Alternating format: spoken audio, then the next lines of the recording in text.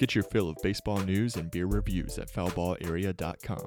Follow our blog for the latest news around the baseball world and read about some of our favorite ballpark beers. Tune into the podcast every Wednesday as we take a deep dive into the topics of the day. Stay connected by signing up for our mailing list or following us on Facebook, Twitter, and Instagram at foulballarea. Now, here's today's episode of the Foul Ball Area podcast with Matthew Atkins and Trey Lyle.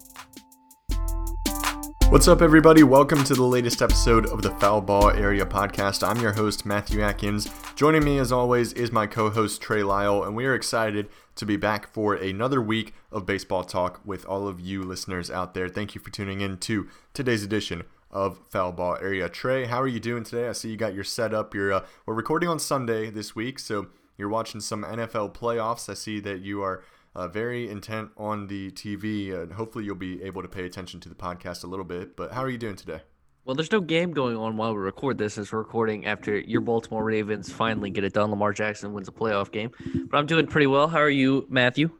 Well, you can imagine I'm doing pretty well. Like you said, the Ravens did just win a playoff game. Lamar Jackson wins the first playoff game of his career, which I know we're a baseball podcast, but I do want to talk about that real quick. I don't understand this criticism and this narrative that he had never won a playoff game. He's only in his third season. He's only played 2 full seasons, and in both of those seasons, he made the playoffs. Yes, he didn't win, but only 2 seasons.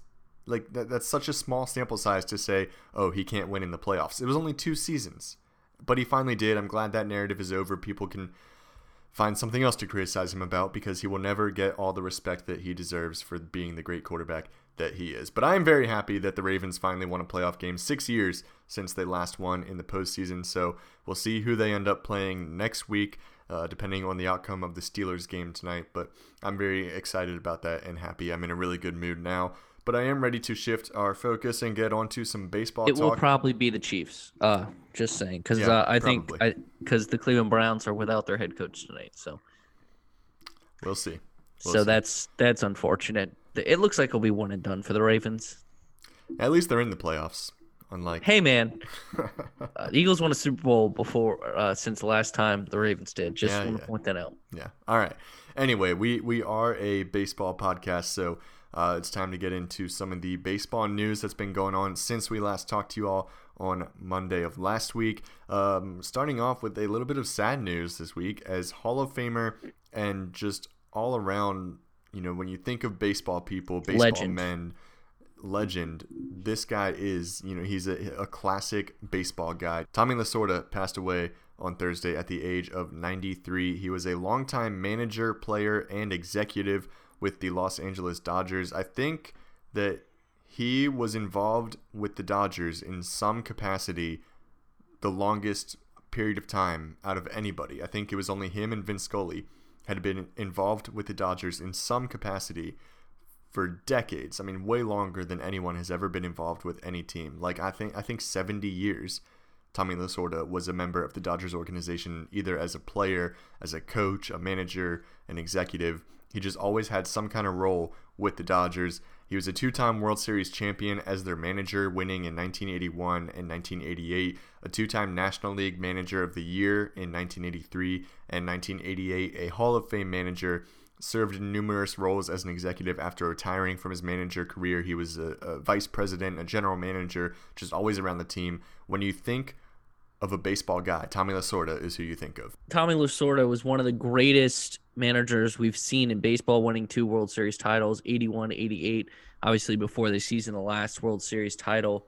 And those Dodger teams were sometimes not even the favorites in the National League, unlike, this Dodger team that was assembled. And it's pretty fitting how the last game that he got to see with the Dodgers, they won it all in this past season. So that feels pretty good. So yeah, it's just tragic, a bad way to kick off 2021. Obviously politically, with what happened, and we're not really here to talk about that, but it seems that 2021 is picking up right where 2020 let off a little bit, but still feeling pretty hopeful for the year. But like you said, a great manager, a great Dodger, and obviously already a Hall of Famer. Yeah, just like you said, 2021 not off to the best start with the events that have happened recently and losing Tommy Lasorda on the baseball side. And it just continues a number of deaths that we've seen among Hall of Famers going back to last summer with Al Kaline passing away, Lou Brock, Bob Gibson, Phil Niekro pretty recently, a longtime pitcher for the Atlanta Braves and a Hall of Famer, passed away just a couple of weeks ago. And now Tommy Lasorda passing away this past week at the age of 93. So our thoughts and prayers are with his family and friends and the entire Dodgers organization.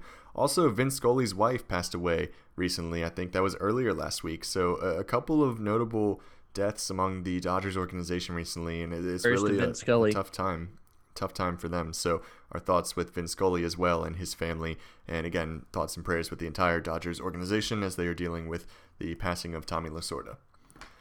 Now let's get on to a bit of the hot stove news and rumors that have been going on over the past week. First of all, some actual news. Before we start, wait a minute. I just thought of this. I know, why do they call it hot stove when it really isn't that hot? It's like I would call it like a smoke stove. Like, you know how when you smoke something, you cook it slow. So that's more accurate to what happens in here, because all these things happen really slow. Like the biggest move of the offseason happened in January and the season ended in October. Yeah, I think they might need to revise the name of what they call it, but I think the original reason for calling it the hot stove season is because during the winter, when there was no baseball, all the men would just gather in like a local. The winter meeting would happen, and that's where all the deals got done. Obviously, you can't really do winter meetings this year. Well, yeah, there'd be the winter meetings, but just everyone would just hang out and gather at a around the stove, drugstore, pharmacy, bar, whatever, and around a stove when way back before electricity. Interesting.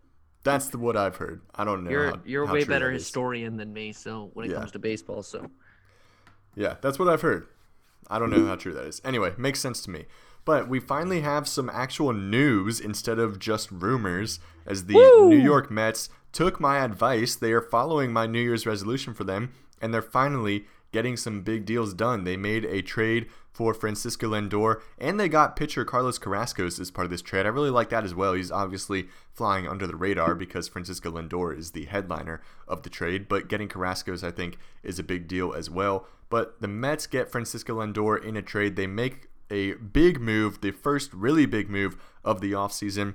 Lindor is not one of the 4 big-name free agents that we've talked about this offseason, but he has been on the trading block the entire offseason and honestly going back to last season. So it's good to see him finally get moved. Sad for Cleveland fans, obviously, but they had to expect this. They knew it was coming. Good for the Mets. They are finally making some big moves. I love it. I don't want them to be good, but I want them to at least try. And Lindor is a big step. You want them to back up the talk that Steve Cohen, when he bought the team, made, and they might have got the best player in terms of transactions this offseason so far, and they might reassure that side of the infield, as we're going to talk about the second potential move the Mets can make. So, yeah, I love the move for the Mets. I mean, they needed a shortstop, and Francisco Lindor is that, and I think they give themselves a really good leadoff hitter as well in Lindor, who can be a versatile option in their lineup. So I like the move, and if they pull off the next move, which they're linked to, and it could happen as next week, or at least one of the teams that has to be a favor for them, they reassure, the left side of their infield, and that is obviously trading for Cubs infielder, third baseman Kris Bryant, which obviously the Cubs just lost Kyle Schwarber to the Nationals, which I think was a good move, underrated good move for the Nationals. But Kris Bryant, one of a premier third basemen in baseball, on the trading block, and it seems is going to be traded fairly soon. Yeah, it does seem that way. I know you tagged me in a tweet this week about Kris Bryant being linked to the Mets. I think that it's very likely that if he gets traded, he'll end up going to New York. Obviously, they are in the process of rebuilding that team and trying to acquire some big-name players and some really talented players and build the Mets into a competitive team. Lindor is the first step in that. Not the first step, but the first really big step. They did sign James McCann earlier this offseason. They signed a couple of relief pitchers, but that's just kind of filling holes in the lineup, filling spots in the bullpen. Nothing too big. Lindor is the first big step towards making this team competitive, Kris Bryant would be next. He hasn't been as good in recent years as he was at the beginning of his career. You know, he started his career so hot, winning Rookie of the Year, winning MVP, winning a World Series. Hasn't been as great recently.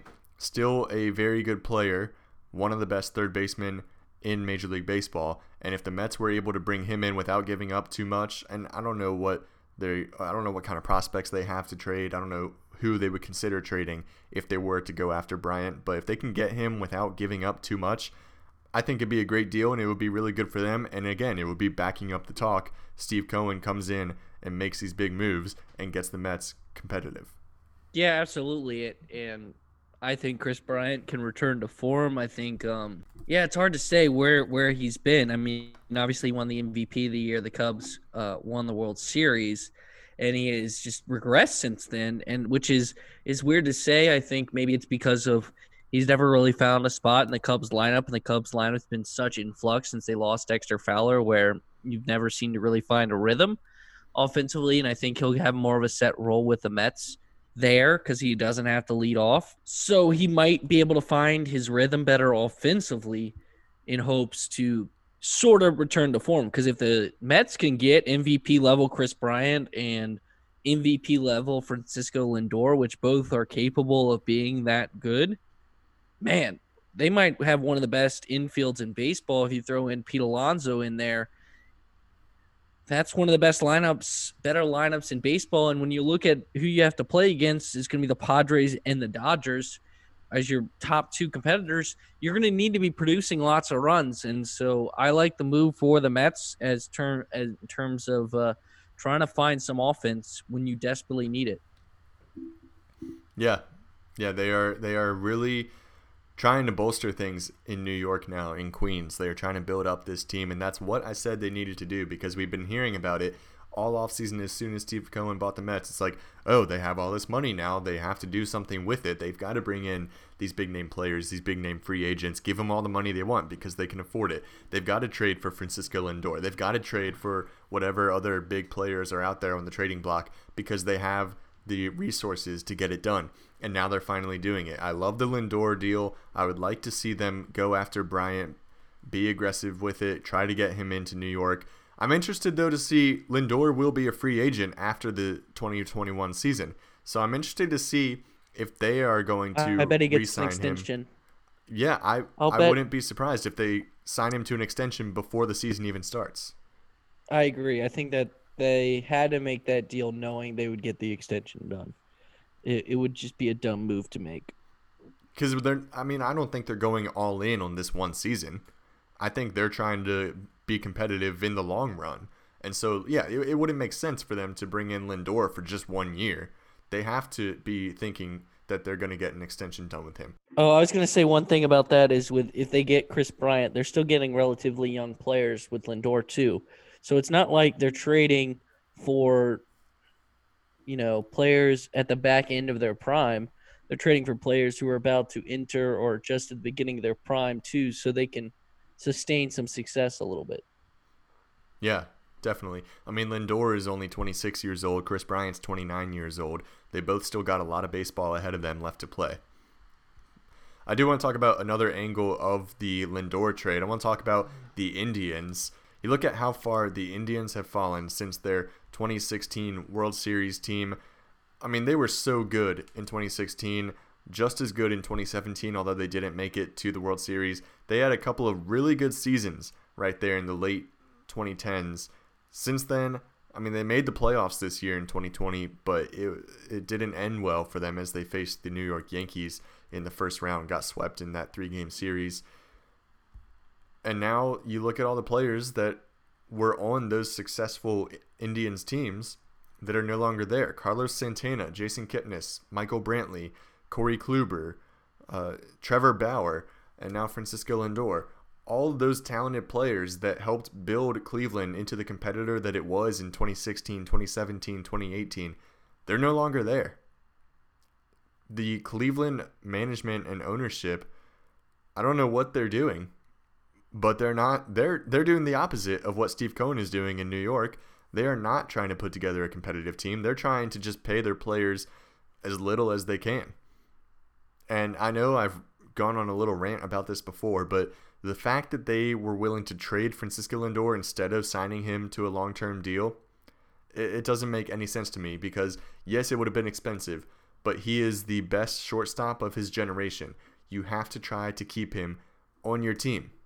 And so the fact that they traded him away, they're very clearly not interested in competing right now. And it's annoying. Yeah, it's got to be frustrating to be a Cleveland Indians fan right now. And the way baseball is structured, obviously with no salary cap, I think you can compare them a lot to, Milwaukee right now, Milwaukee Bucks in the NBA. And Milwaukee's a similar market to Cleveland in terms of, money. I mean, heck, let's flip it. Compare it to the Cleveland Cavaliers. They spent money. Obviously, granted, it helps to have LeBron James on your team, like the best player of all time, arguably, one of the best players of all time. Not here to get in that debate, but Dan Gilbert, the owner, granted, he's one of the richest owners in the NBA, spent the money, went into the luxury tax in the salary cap league, but spent the money on guys like LeBron, Kyrie Irving, Kevin Love, and won a championship there. Cleveland, the other team in Cleveland's not doing it, and it's perplexing to me. Like Francisco Lindor, you pay that man because he's that good. Like he is that good, and I get one player doesn't affect the game in baseball as much as it does in basketball, but for Cleveland, like Cleveland fans are going to remember the Cavs championship run for years, and that makes them money in the long run because they suck now. But Cavs fans still enjoy the Cleveland Cavaliers because they just won a championship a couple of years ago. Yeah. Yeah, you're right. I mean, I don't know what they're thinking, and it must be really frustrating to be a fan of one of those teams that is very clearly not interested in competing. Because as a fan, you're not interested in going through a rebuild and suffering through however many years it takes before the team is actually competitive again. I can speak from experience as a Braves fan. From 2013 to 2018, those were not fun years. That was very, very disappointing being a Braves fan during that time. It's not fun as a fan to watch your team intentionally be not competitive. Like it makes the game not interesting. It's not fun to watch. You don't really want to be a fan because the team's not even trying, and that's what you're supposed to do. You're supposed to go out there and try to win. So it's very frustrating. Yeah, I mean, I don't know what. I wish we had a friend or knew someone that was a Cleveland fan so we could talk with them about this because I want to know what Cleveland fans are thinking right now. All right, I got something for you. If the Mets are able to bring in Kris Bryant, bring him into Queens next year via trade, who do you think leads the Mets in home runs next season? You got Kris Bryant, Francisco Lindor, Pete Alonso, James McCann at catcher. Anyone else on the Mets? When it's Cespedes, no, I'm just kidding. I'll go with Alonso. I think he's still their best power hitter. So I'll just bank on, the guy who set the record for rookie home runs in Pete Alonso. That's probably the easy bet. I will tell you, according to Baseball Reference and their projections for 2021, Kris Bryant is projected for 18 home runs. Francisco Lindor is projected for 28, and Pete Alonso is projected for 39. So he's projected to lead the Mets in home runs next season between those three players, if they are even able to trade for Kris Bryant, which we are expecting it. Other people around the baseball world are expecting it. It makes the most sense. Now we just have to wait for it to be officially done, because that's pretty much how it's been with the Mets and any player that they're linked to. We're just waiting for it to be official. And if you're the Mets, if you don't get Kris Bryant, and this name's been floated around the trade market, do you go after Nolan Arenado? I don't see why not. I mean, what do they have to lose? Arenado's going to cost you a lot more than Kris Bryant will, but you have to at least try, inquire, see what the Rockies want. But you might be getting the better player. Yeah, you'd definitely be getting the better player in Arenado over Bryant. Yeah, that's why the Dodgers are linked to him. Like, if the Dodgers got Nolan Arenado, I think it's a wrap. Like, Justin Turner's great at third base, but he doesn't come close to Arenado. Nolan Arenado is the best, and so you could argue have, the best left fielder, one of the best players in base. They already have what, 2 of the top 5 players, maybe 3 of the top 15. You want to throw Seager in there? You go Arenado, you have at least 3 in the top 10. Yeah. Holy crap. The Dodgers, that would be the boss move. Like, the Padres make all these moves this offseason to bolster their pitching staff, and then, like, last move the Dodgers make, oh yeah, we just traded for Nolan Arenado. It's like, okay. Yeah, it could definitely happen, but I think that if the Mets are not able to get Chris Bryant, they should try to make a run at Arenado, see what the Rockies want for him, and if they're willing to give it up, definitely go for it, because Arenado is the best player, the best third baseman in Major League Baseball, better than Chris Bryant. And we like Chris Bryant. He is a great player, and I like to watch him, and I think that he is good, but Nolan Arenado is levels above Bryant. And if you're able to get him, you got to go for it. So I have a question. Obviously, we're going to talk about DJ LeMahieu in a second and why the Yankees weren't signing him. Actually, let's talk about that first, and then I'll ask you my question. We'll try to keep some semblance of an order. So obviously, DJ LeMahieu not signed by the Yankees yet, which baffles me personally. Seems like a monetary difference is basically what's holding this up. I would argue that they should pay him what he wants because he's been their best player on their team and one of the best players in baseball, and you could argue the best hitter right now in baseball. So, yeah, what are your thoughts, Matt, on just why this hasn't gotten done? And I think he's still going to end up with the Yankees. I would say it's like 85, maybe 70% he'll end up with the Yankees, but it definitely is becoming more intriguing as the days pass on. I mean, I think it's like you said, it's just a money issue, and that's just the way it is with any of the top free agents that we've talked about this offseason. They haven't gotten the exact contract they want, or the amount of money that they want, or maybe the length that they want. And so I think DJ LeMahieu is just waiting for the Yankees to give him that right offer. And I mean, you're right. I do think he will end up back with the Yankees because I haven't heard him linked to too many other teams. I have heard a couple of rumors saying that the Mets are interested and they should bring him in. A couple of rumors about the Dodgers being interested in trying to put him at third base to replace Justin Turner. But nothing too serious. And everything that I read about LeMahieu and hear about him says that the Yankees are still, his preferred destination, that he is their preferred third baseman or second baseman. Second baseman. And so everything that I read and hear makes me think that he is going to go back to the Yankees. I think it is just the money, and he's just waiting for that right offer, the right amount of money, the right number of years, whatever it is. He wants his offer before he's ready to sign, and I think maybe the Yankees aren't willing to go to that just yet. Maybe as the offseason drags on, the two sides will be willing to meet in the middle and make something work. Yeah, I hope so. This is I said at the beginning of the offseason, this is a must get done for the Yankees. Like, they need to get this done. And the fact that they're nowhere close to it as of now concerns me and should concern every Yankees fan.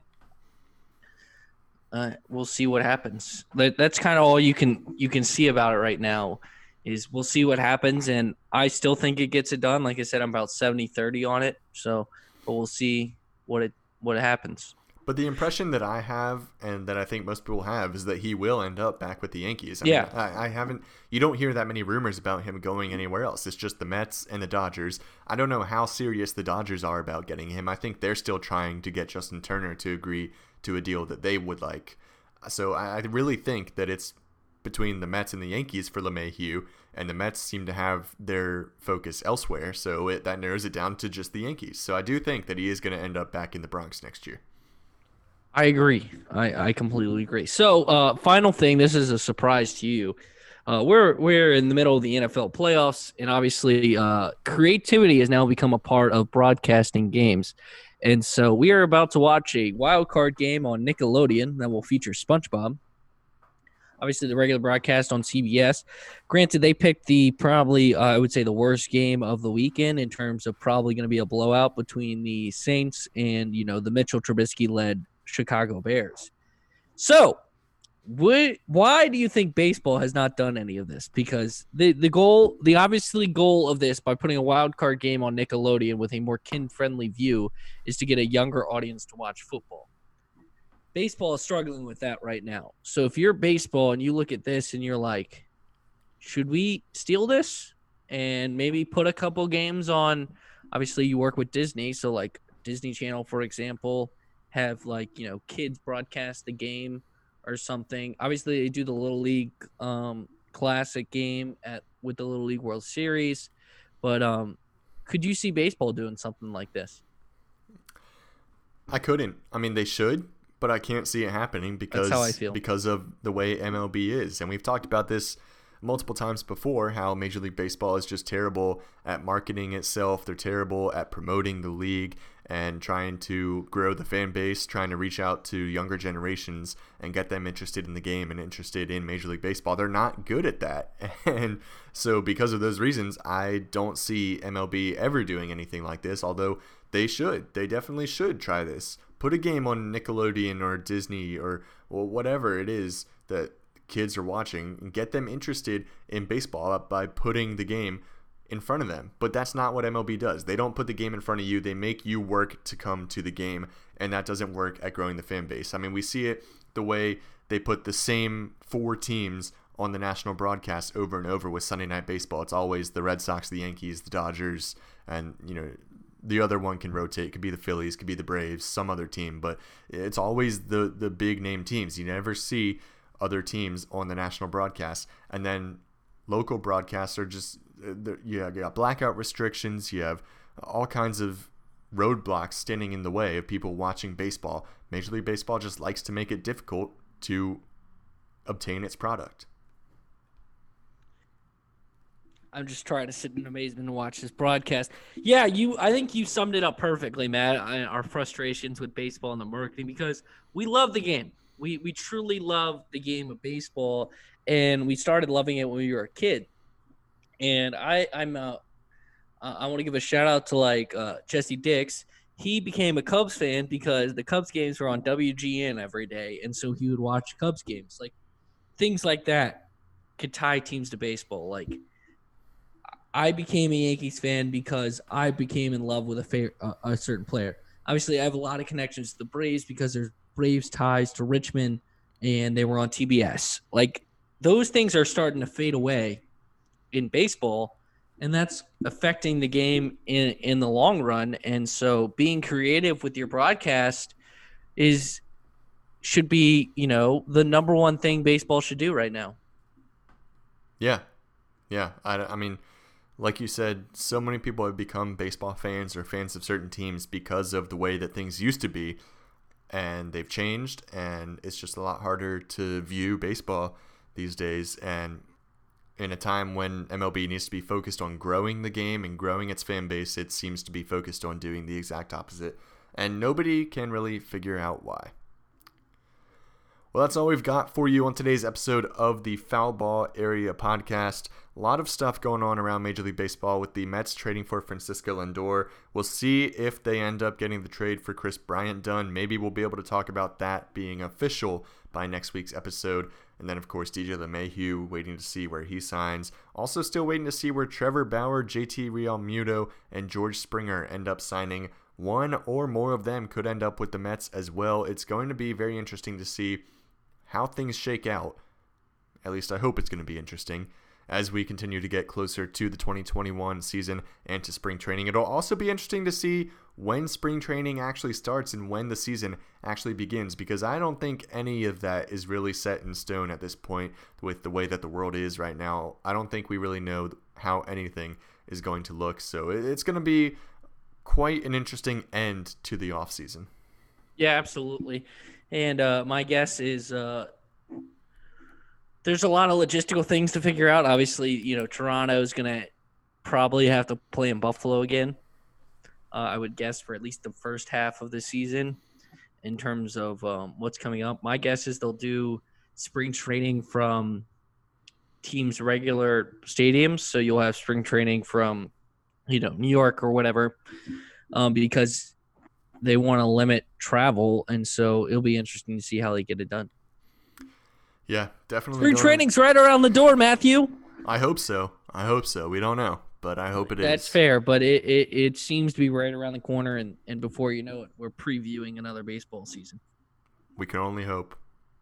All right, that's all we've got for today's episode of Foul Ball Area. Trey, as always, it's been a pleasure. I hope you enjoy this Nickelodeon broadcast and enjoy the rest of the football on this Sunday afternoon. I've already seen some slime, so get excited. For Trey Lyle, I'm Matthew Atkins. We'll talk to you next week. Thanks for listening to the Foul Ball Area Podcast. Make sure to leave a review and a rating wherever you get your podcasts, and subscribe so you get new episodes as soon as they come out.